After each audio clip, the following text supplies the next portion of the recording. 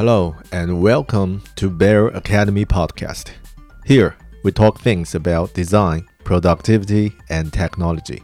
I'm your host, Bear, a UX designer who lives in Auckland, New Zealand.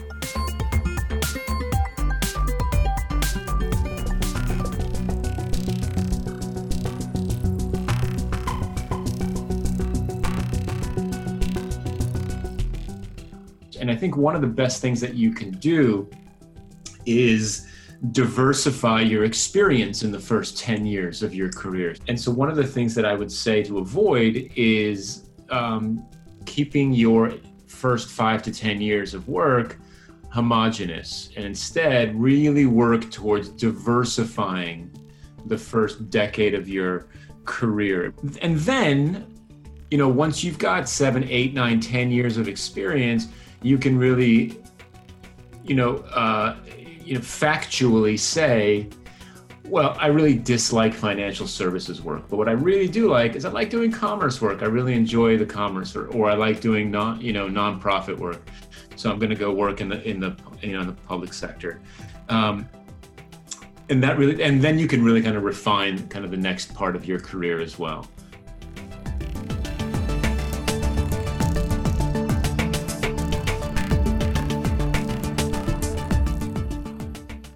Many people asked me to recommend books for learning UX, and there's a must-read book on my top 5 list, Lean UX by Jeff Gothelf. Who's Jeff? According to Google Books, Jeff Gothelf is the co-author of Lean UX and Sense and Response, as well as a speaker and organizational designer. He was most recently nominated for a Thinker 50 Award for innovation. Over his 20 years in technology, Jeff has worked to bring a customer-centric, evidence-based approach to product strategy, design, and leadership at a wide range of companies like Neo Innovation, The Ladders, Webtrends, and AOL. He regularly keynotes conferences, teaches workshops, and works directly with client leadership teams across North America, Europe, and Asia. This is who Jeff is. I had the honor of talking with Jeff twice. The first time was to introduce his new book, Forever Employable, and then I scheduled another interview with him recently to talk about design. At first, I would like to hear his suggestions for junior designers and career transitioners, but then I found most of the suggestions for junior designers from him could be found in his 2 books, Lean UX and Forever Employable. I don't need to waste too much time on talking about this. If you're really interested in getting your first job in design industry, the best approach would be reading these 2 books. But as a senior designer, a design leader in his industry, in his experience, he definitely has heaps of experience to provide guidance for intermediate and senior designers. So let me describe the user case like this. Probably that will be easier to understand.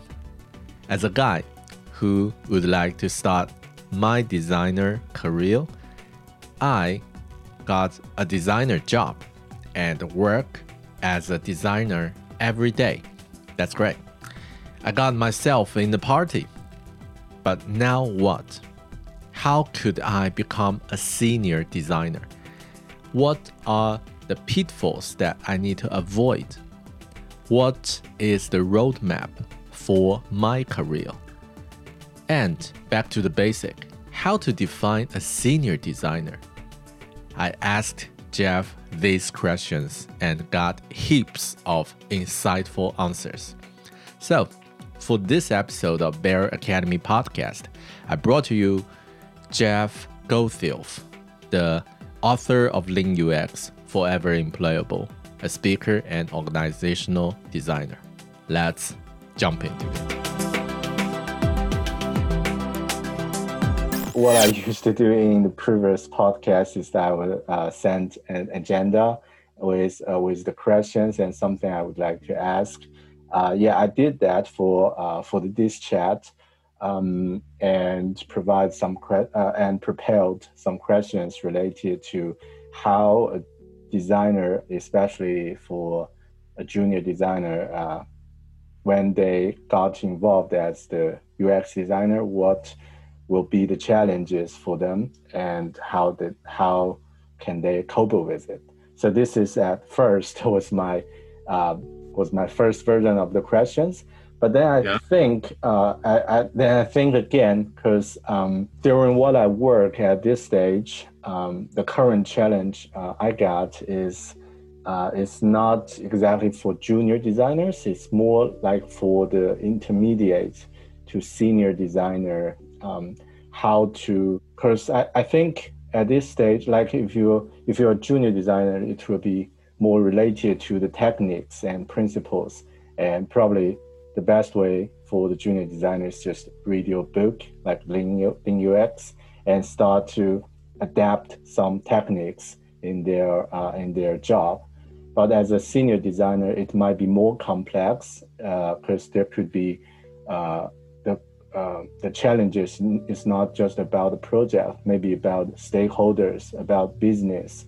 So it will be more complex. And I think your experience, because you have a great experience in this field, might help for those people. So I decided to pivot the thing from intermediate, from junior to intermediate senior designer, and like it's a informal chat, but basically it's just about some challenges, especially I have during this stage, and also some questions I found from other designers who already worked in the industry for a few years, and some common challenges, common questions.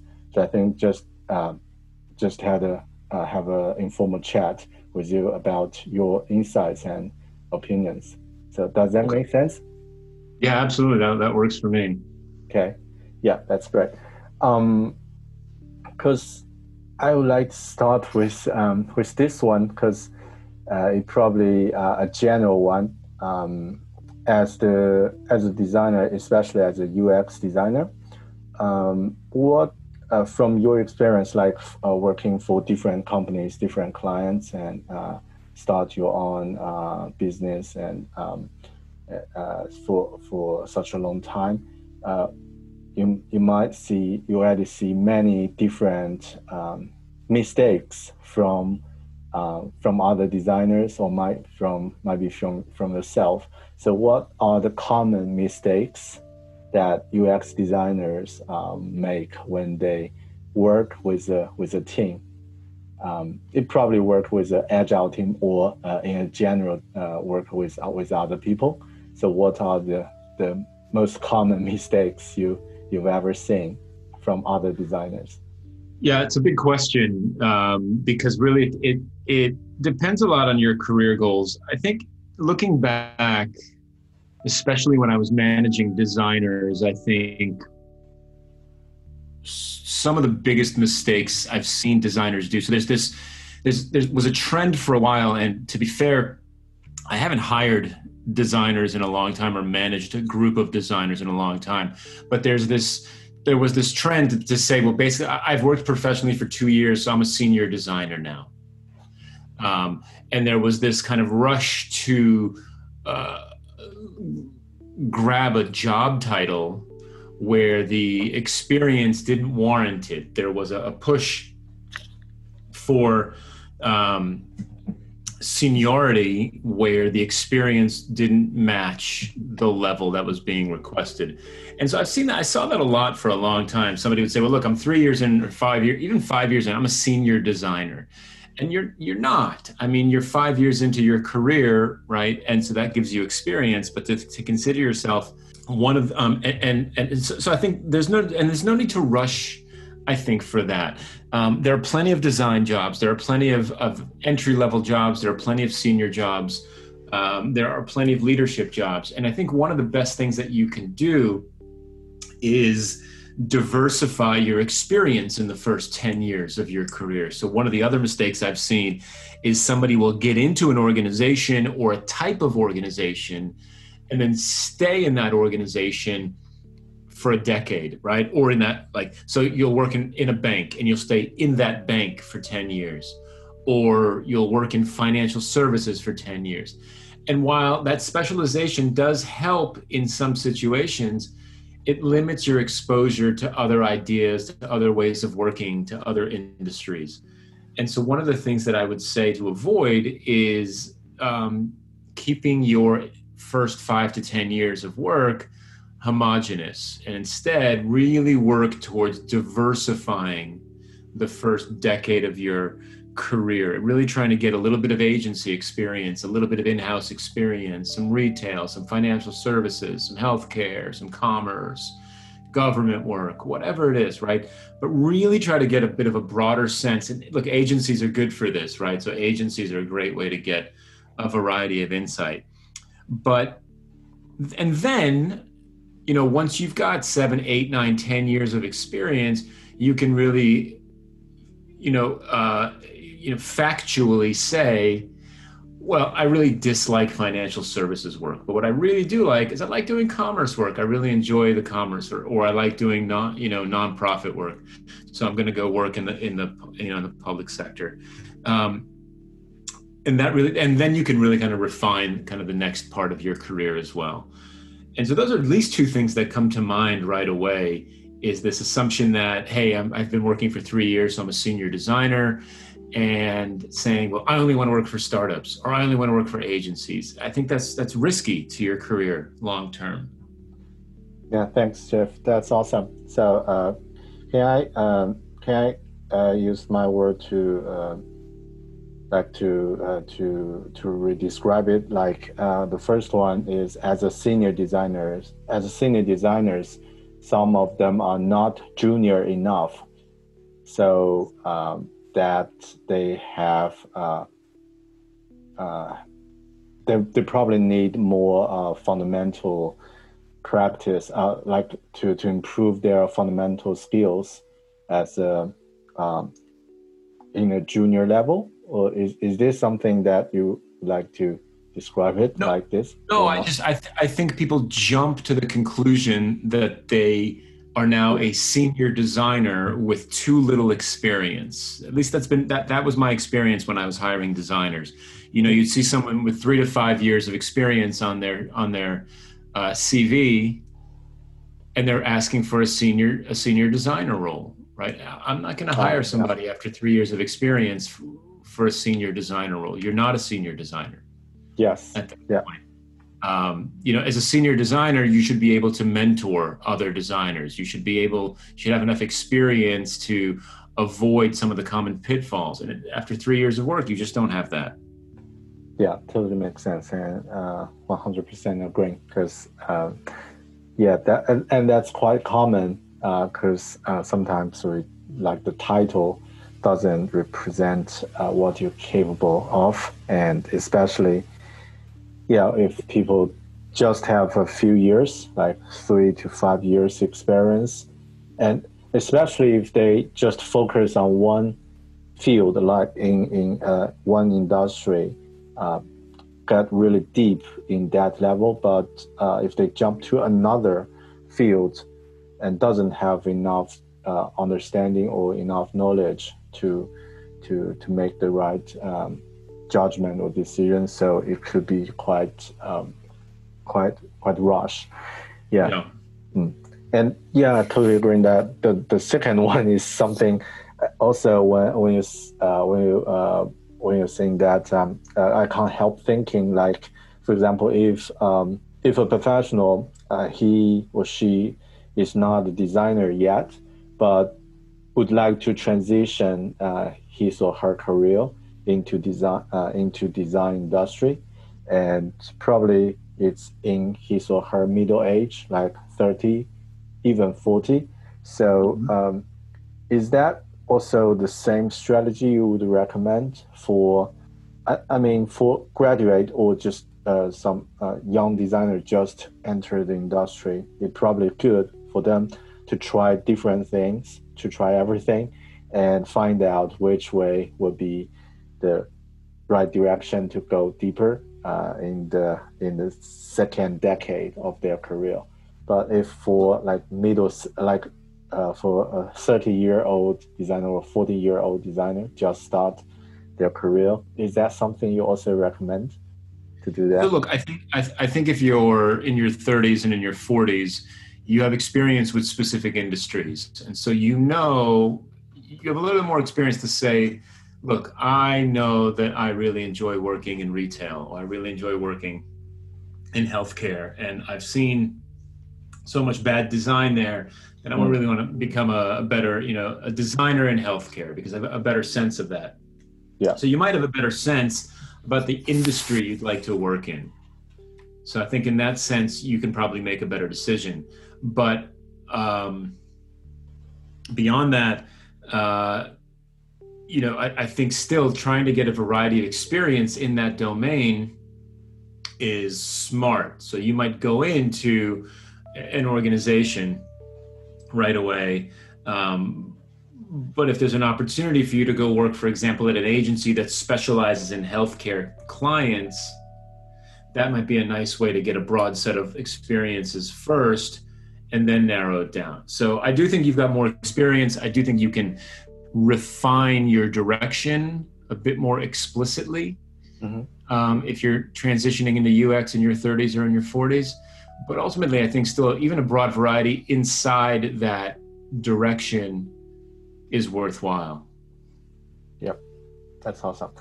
And sorry, I just asked a big question and jumpstart with all the discussion, but yeah.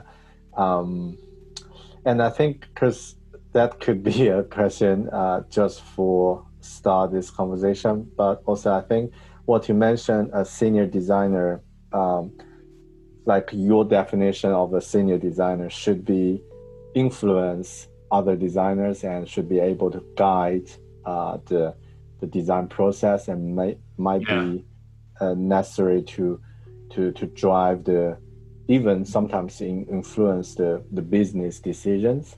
So could you give us an example or how you define a senior designer and what will be the best practice or best way to go for to become a senior designer? What will be your suggestion for those people who would like to become a senior designer? Yes, it's probably two questions. What is a senior designer and how to become a senior designer? I'm going to find a link to share with you. We ran an agency between the years of 2012 and 2015 based in the United States and then ultimately globally. And we developed a fantastic hiring matrix that is sadly still difficult to find now because the website's been down for a while. But I'll find it and I'll share a link with you because we really simplified it. We had product managers, designers, and engineers, and we had basically it wasn't junior, senior, director. It was like designer, senior designer, and then director. And those were the levels that we had in a small agency. So those were the levels. And we articulated it very, very clearly. So I'm going to find this link to share with you so that you can hopefully share it with your listeners there. Yeah. But the short of it is that as a senior designer, you need to be able to not only lead clients, so you're leading team or client-facing meetings. You are mentoring other designers. You are contributing well beyond the artifacts of design. You're contributing to design strategy, to product strategy. You're thinking about the business model. And you are avoiding the common pitfalls that less experienced designers would normally fall into. You're justifying all of your work with data or with evidence or with more than, well, I'm a good designer and I like it type of comments, right? that's the kind of stuff that I would expect from a senior designer. But I'll find that link and I'll share it with you. I think it'll be very valuable. Thanks, Jeff. That will be awesome because, before that I saw something like a skill matrix to validate how good a designer is, or like entry level, middle, senior, things like that, and with some different skills like presentation, IA, and interface design, things like that. So it can separate different things. But I think what you mentioned, the measurement for designers should be as simple as possible, and also could be backed by other ways like data, how they can use the data they collected or they found from during the research to influence other stakeholders or business. So things like that. Yeah, that's something just crossed my mind, like a skill matrix that can use. And that's and I really like what you mentioned, like a senior designer should be able to avoid the common pitfalls, so which like other a junior designer might have. Could you give me some examples, like what are the common pitfalls and your suggestion of how to avoid them? Yeah, common pitfalls for what? If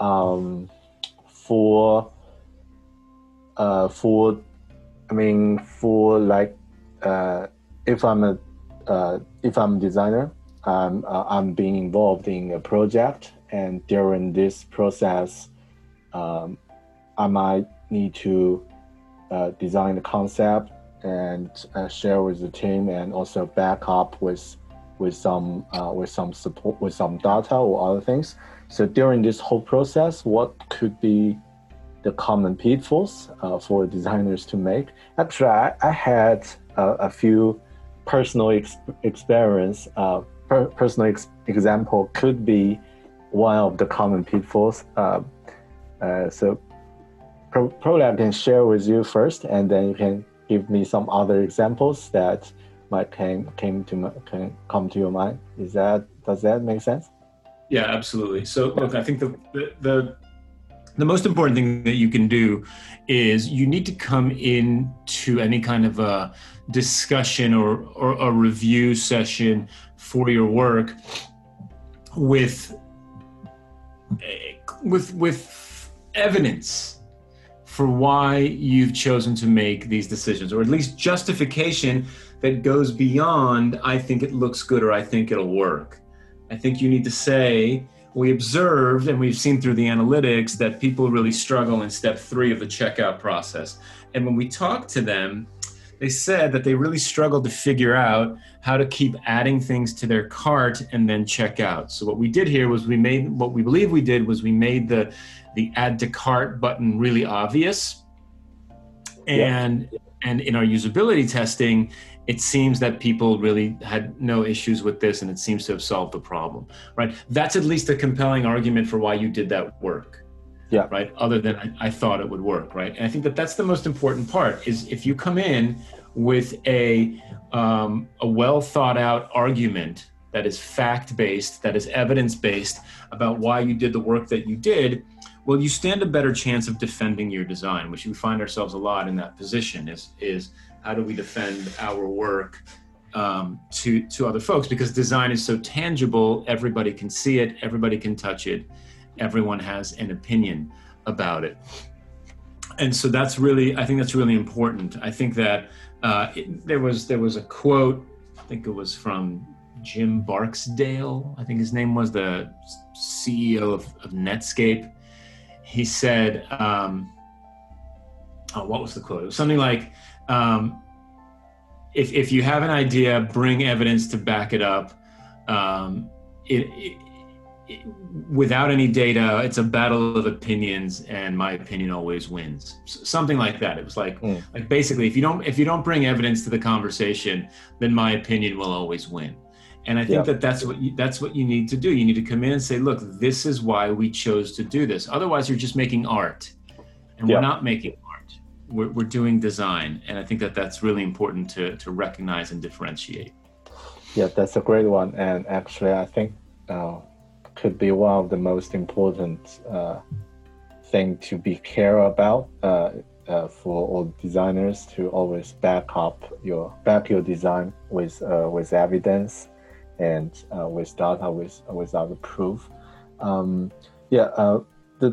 The case I had quite similar as the pitfall is that I was involved in a project in the middle of the process, and also I gained the resource to do a proper user testing, user interviews, and also came to the recommended solution backed by the user testing data, and also backed by the quantitative data, and worked the solution with the business stakeholders, and got the agreement, and which made me feel okay. So that's perfect. So I got agreement from business, but then I was pushed back by solution design by the architect, and I made a big mistake that I didn't involve the tech stakeholders for that design. Because different reasons, but just my fault. I know that could be something I can improve for the next time, but I just wonder if have you seen other designers make mistakes like this? And if it's you, what would you do to prevent it? Or if it happened on you, what will you do to fix it? Yeah, look, it's a common mistake, right? I mean, look, we think we know what we're doing, and we do know what we're doing, and we have a good gut sense that this is the right direction for us to move forward in, for example. And so we get excited about our work. We get optimistic about our work, and we get overconfident. And I think that is common for designers of any level. And the thing to always push back on is to say, this is what I believe to be true. Here's why I believe to be true. And if you don't have the evidence, then say so. Say, look, based on my experience, I think this is a good solution. And so the next step that I'd like to do is to take this idea and test it in this way, in that way, in this third way. And I'll be back in a few days with some data, and we can talk about how to move forward. And to me, that becomes a far more compelling conversation than trying to manufacture evidence that you don't have, right? Or trying to justify because you don't have it. If you don't have the evidence, say so. Admit it, say, look, I don't have it. I'm gonna go get it. It won't take long. So let's reconvene in 3 days, and then we can make a decision. Yeah, that's great. Actually, Jeff, it's slightly different as for the case I described, is that I got the evidence back because I got the data from user, but that just the solution I suggested, because there are a few options that the best solution, I think, and also backed by the user's testing data, is the best for from user experience perspective.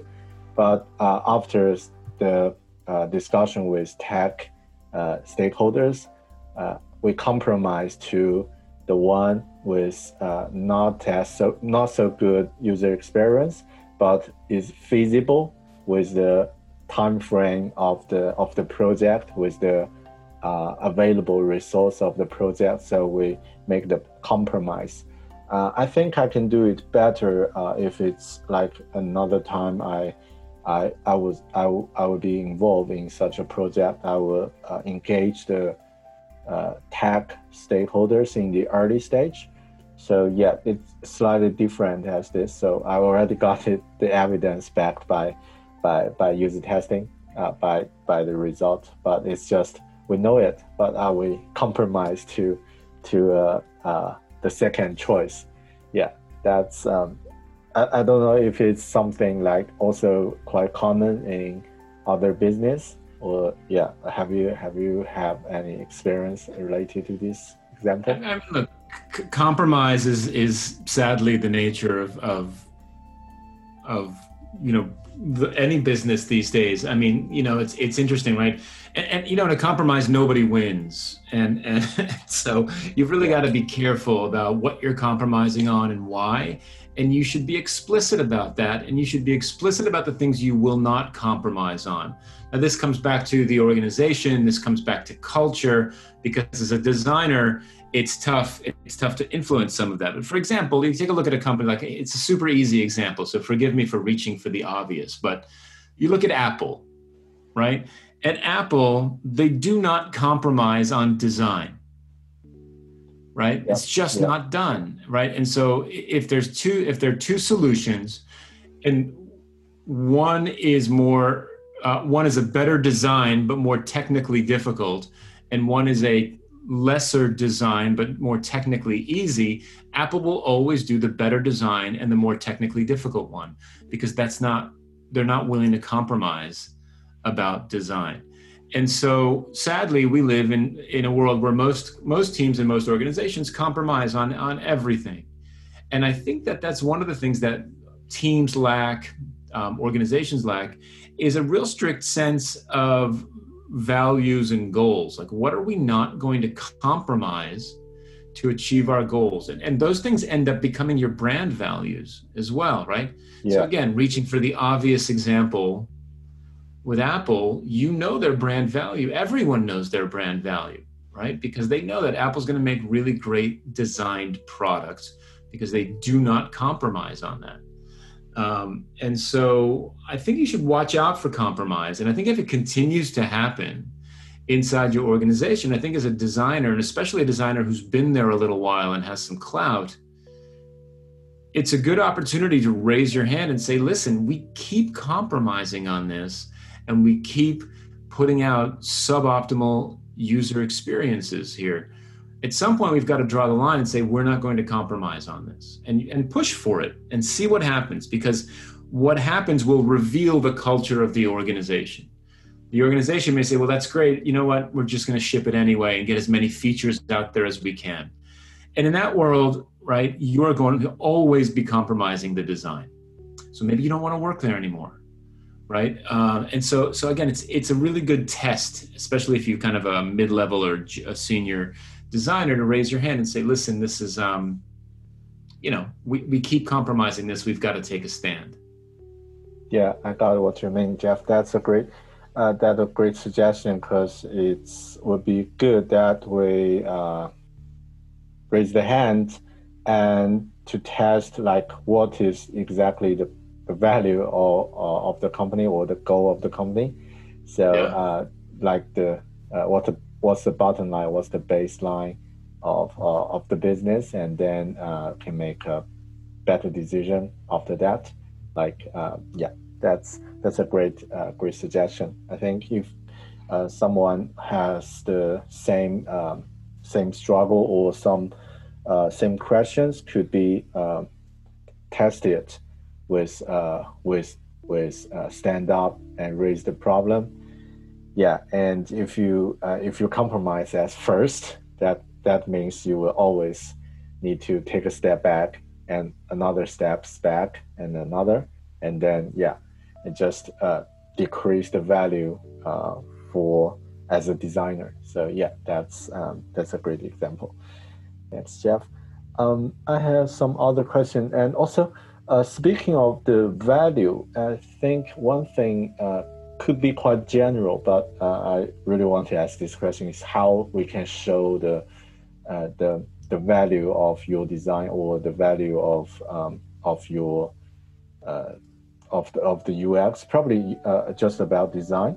So as a designer, we know we can provide a solution backed by evidence, and also probably from the product people's perspective, the developers, they are the people who can build it, and some other product people might think I have the same suggestion. I already know the solution because I know better than about the product or about the project than other people. So how we can show the value as a designer, it's probably too general, but I really want to know, hear your opinion, insights on this. Look, you're solving customer problems and you're solving business problems. Those solutions have value. So if you make customers more successful, that has value. What is that value? Whatever your business model is, the design work that you do impacts that business model one way or the other.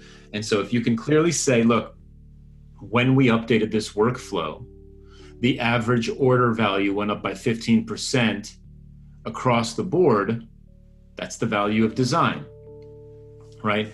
Yeah. If you can clearly say, look, when we reduced the sign-up process by 3 steps, we got 90% more signups than we have in the past, right? Yeah. That is an impact to design. That's the measurability of design. And so to do that, you have to have a clear sense of the problem that you're solving, right? If you're just saying, look, hey, we made this great design, and everyone's like, okay, cool. Like, is it good? Is it bad? What is it solving? What's it for? That becomes a difficult conversation to prove the value of design. But if the team sets out and says, look, our job, we've seen average order values for our e-commerce site decline month over month now for 6 months. So our job is to get average order value to stop declining and even increase by 5%. Now you've got a problem. So you can go solve that problem.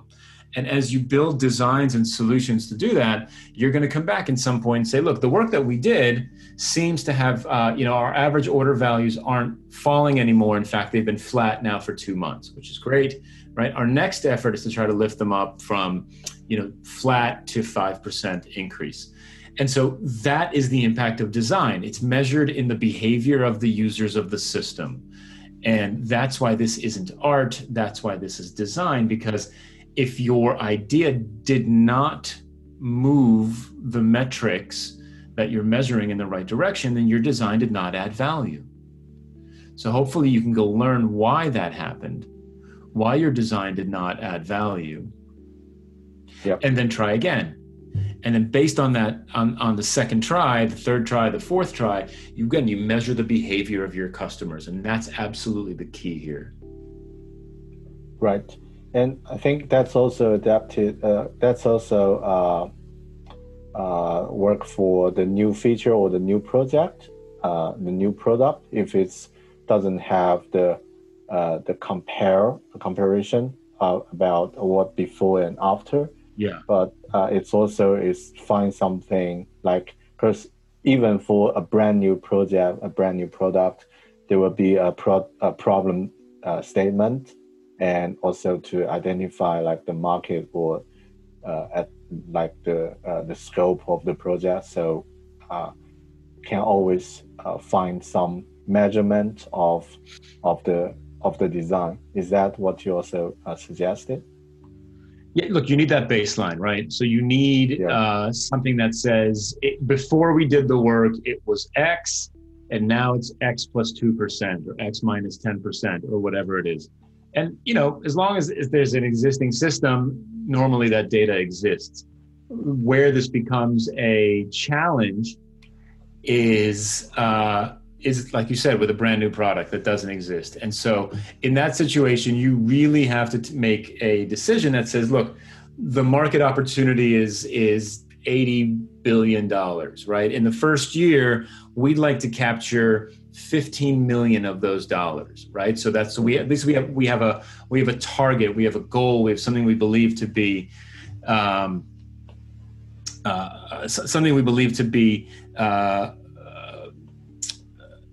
of value, and the only way that we're going to know it's of value is if we change behavior, and we believe that we can capture 15 million. Now you might come back and say, look, we captured 7 million, right? So why didn't we capture the other 8 is a good conversation to have. But that's really the key here is to have a goal. It's a customer-centric and outcome goal to really make this successful.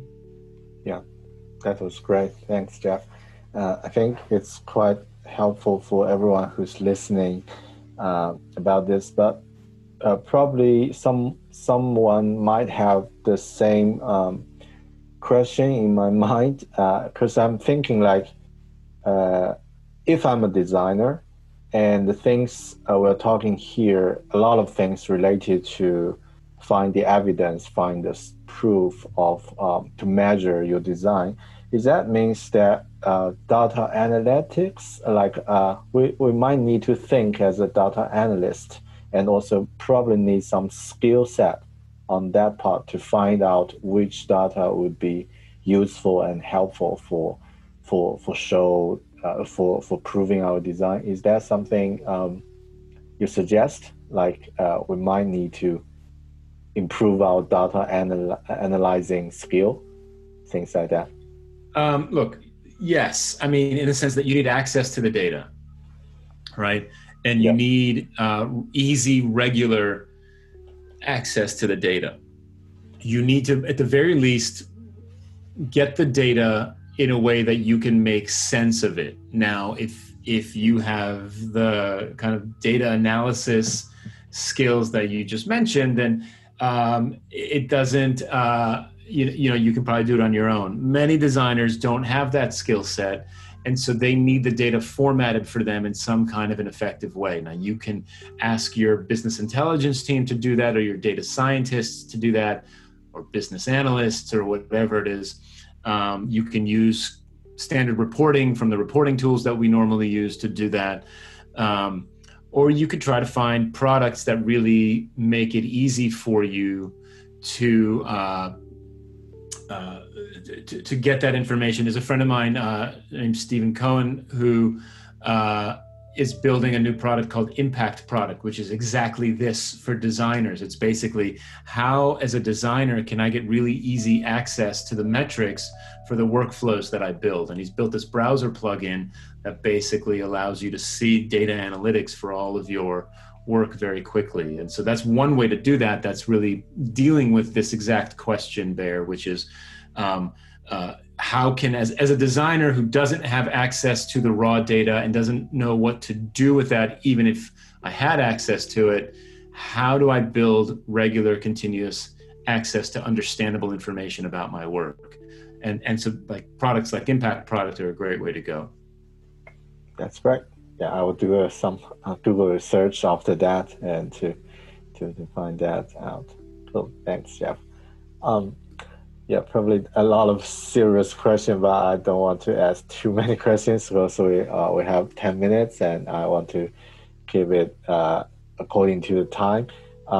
Just 2 questions related to you as a senior designer, but also as a design manager. You manage a lot of designers. You have those experience.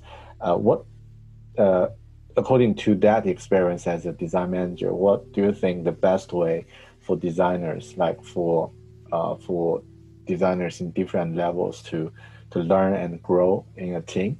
So yeah, this could probably also a broad question, but yeah, I would like So look, I can give you the generic answers of, read books and do the work and attend conferences and take classes. And those are important and you should do that. So I'm not trying to trivialize that kind of stuff, but I'll say something else. And it comes back to the beginning of our conversation, which is try to find a place to work with someone or someones who will mentor you, or find a mentor or something along those lines. I think the best, fastest way for you to learn is from somebody else, and somebody who can mentor you along the way.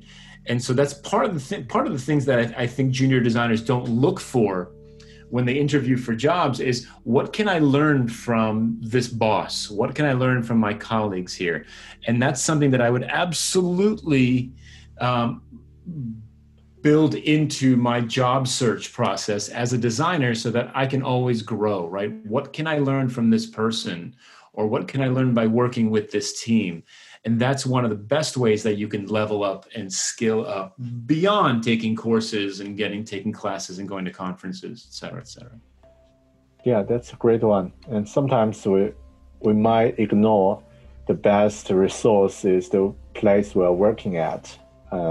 And there could be some expert in this field, and we can learn it from them, rather than just to take on some online courses or other things, but could be not immediately can improve you in the real world scenario.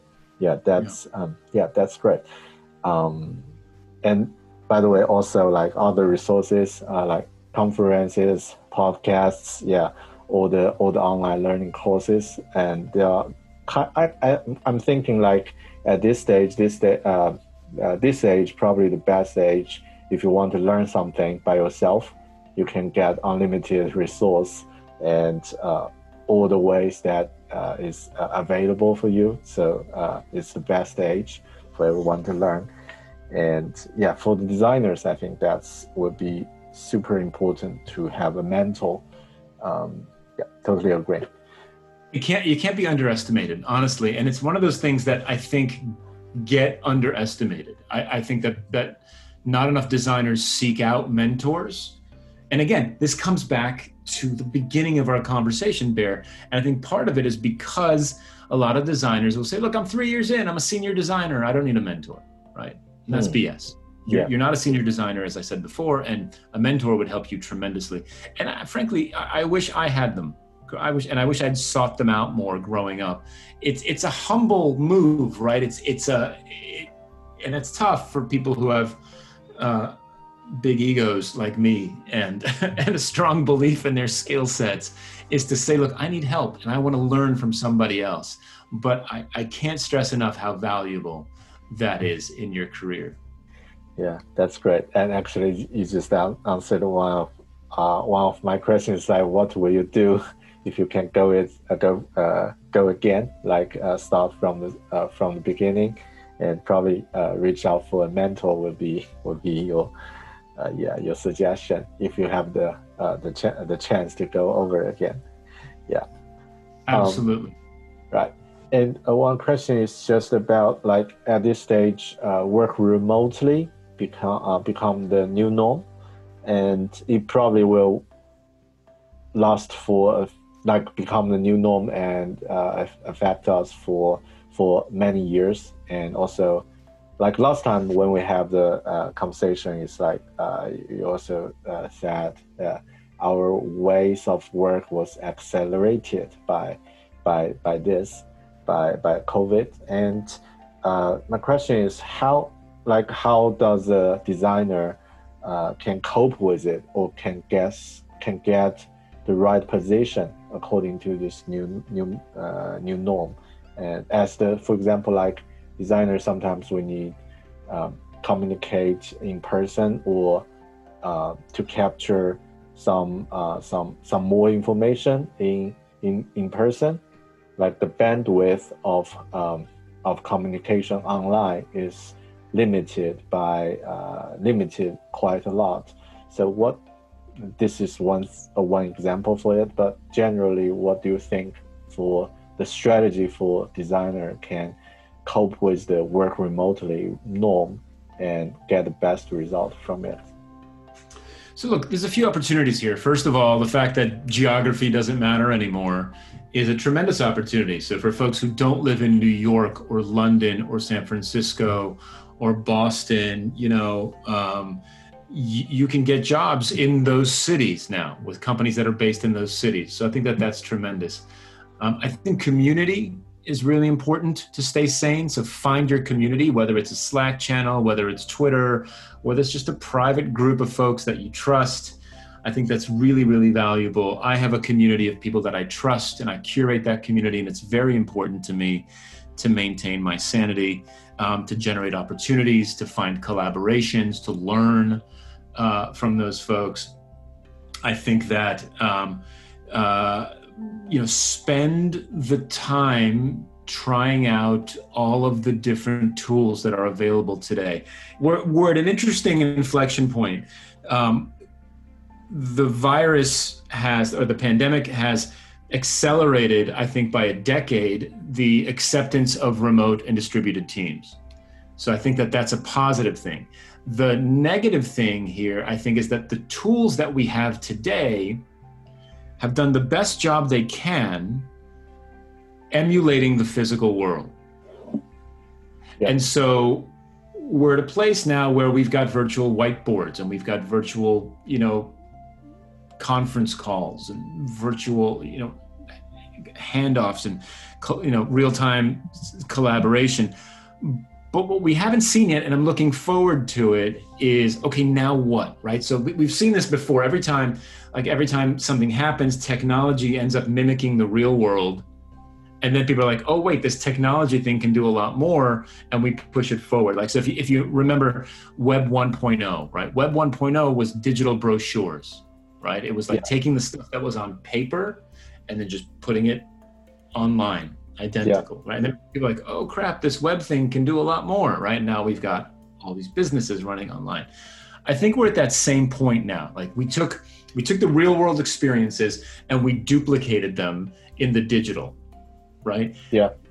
Now that we're gonna be forced to be in this reality for a while longer. It's not going to go away in 6 months necessarily. Now I'm really curious to see what Mural does, what Miro does, what InVision does. Right. Figma. Like, what do these tools do now to really take advantage of the technology, right? In ways that we haven't imagined yet. So we've copied the physical world. Okay, cool, we're there. What's next? I don't know. I'm super excited to see it.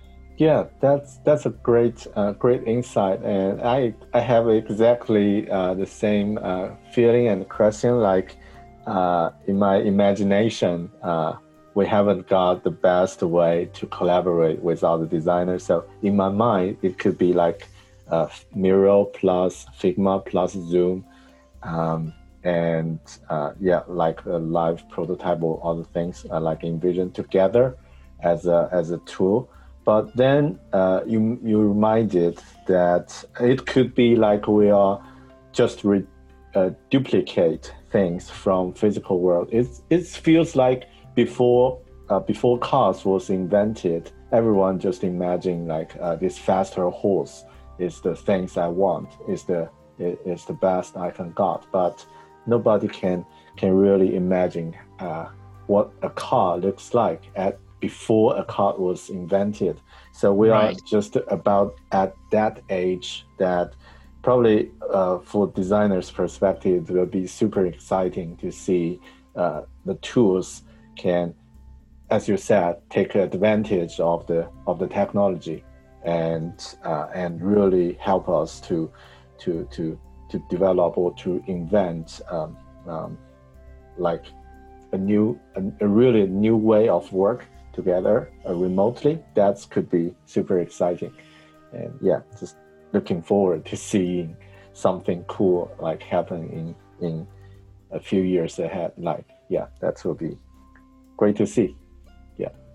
Yeah, I can't wait to see it. I look forward. I know all those companies have taken tremendous rounds of funding in the last 6 months, and so they've got the money, they've got the momentum. I can't wait to be surprised to see what they do.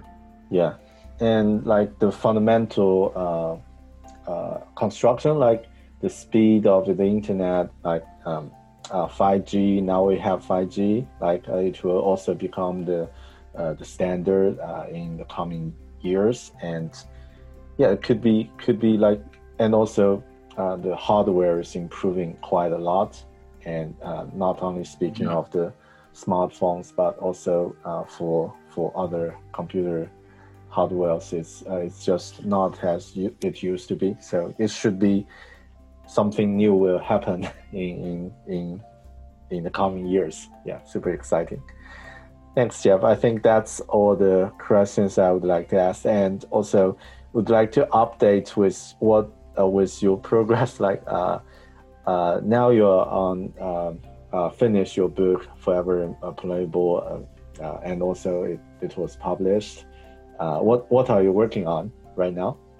And so I'm working on more Forever Employable educational content is one of the things I'm building. So I'm going to build a program around the book Forever Employable and continue telling people about and promoting the book itself.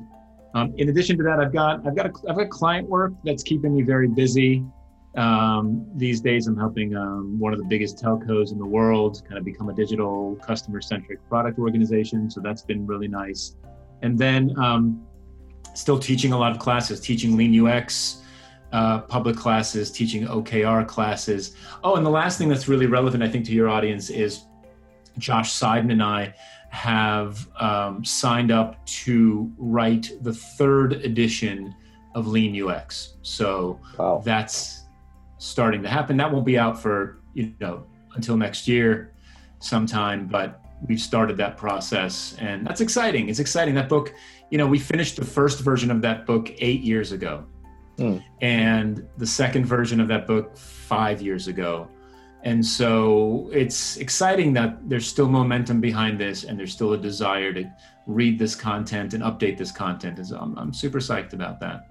Wow, that's so cool, and it also shows that it was tested by the market and by the audience.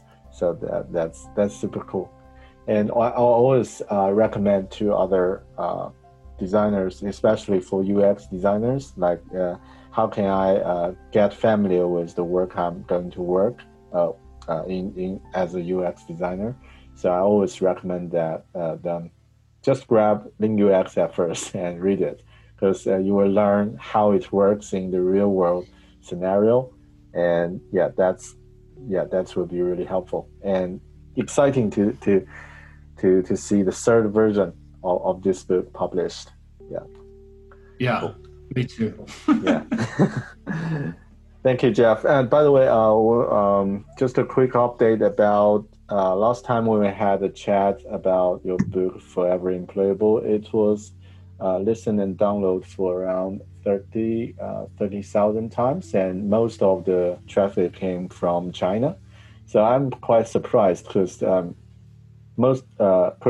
it was in English, and I didn't have enough time to translate the whole podcast. I just gave the brief introduction at the beginning of the podcast in Chinese, and most of the audience from China still listen the whole episode, the whole podcast.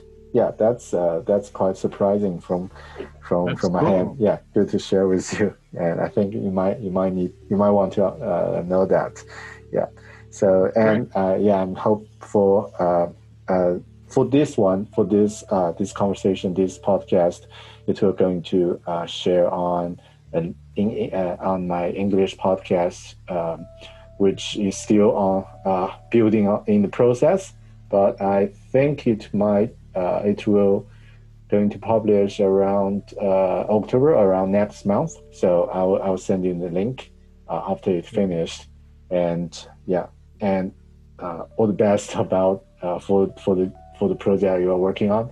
And thank you again for accepting this meeting and share a lot of great insights with me. And hopefully in the later stage we can have other conversations, maybe be more specific about some topic, about some questions. Yeah. So is there something you would like to mention at last? If something I'm missing or something you would like to comment? I think that especially if you're looking to become a senior designer, I think that Forever Employable is a good book for you to read from a career standpoint. It's not a design book, but it does take a very human-centric approach to career growth and professional development. And so check it out, foreveremployable.com or on Amazon, and happy to know what you think if you get a chance to read it. Yep. Thank you, Jeff. Thank you so much for this, and all the best to all the things you are doing. And have a evening, right? It's your evening. It's your No, it's morning. Oh, it's morning. Then have a great day, and I will share the link of the show and also show note all the things later after I finish this. Thank you. Perfect. Thank you, Bear. Yeah. Thank you. Have a great day. Bye, Jeff. Bye.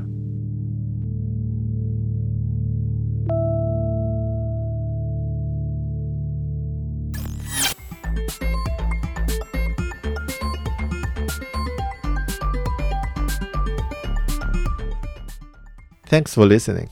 I hope you enjoyed this one as I am. If you want to learn more, please check the show note at our website, podcast.bear.academy.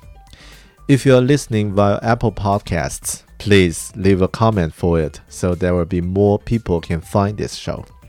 If you feel like to share your story or to be the guest, please check the site for details. Bear Academy is a self-learning program providing courses on design, productivity, and career. If you are interested in start a design career, please check bear.academy for the free course and other useful info. Bear Academy Podcasts is my second podcast, and my first one, Bear Talk, started from 2012. Which was Apple's Editor's Choice Award winner in 2013. It is also recommended by many Westerners as the best non-language learning podcast for Chinese learners. If you can speak Mandarin or on learning Mandarin, you should have a try. Check beartalking.com for details. This is Bear Academy Podcast, a podcast about design, productivity, and technology. I'm Bear. Thanks for listening. I'll talk to you soon in the next one. 再见。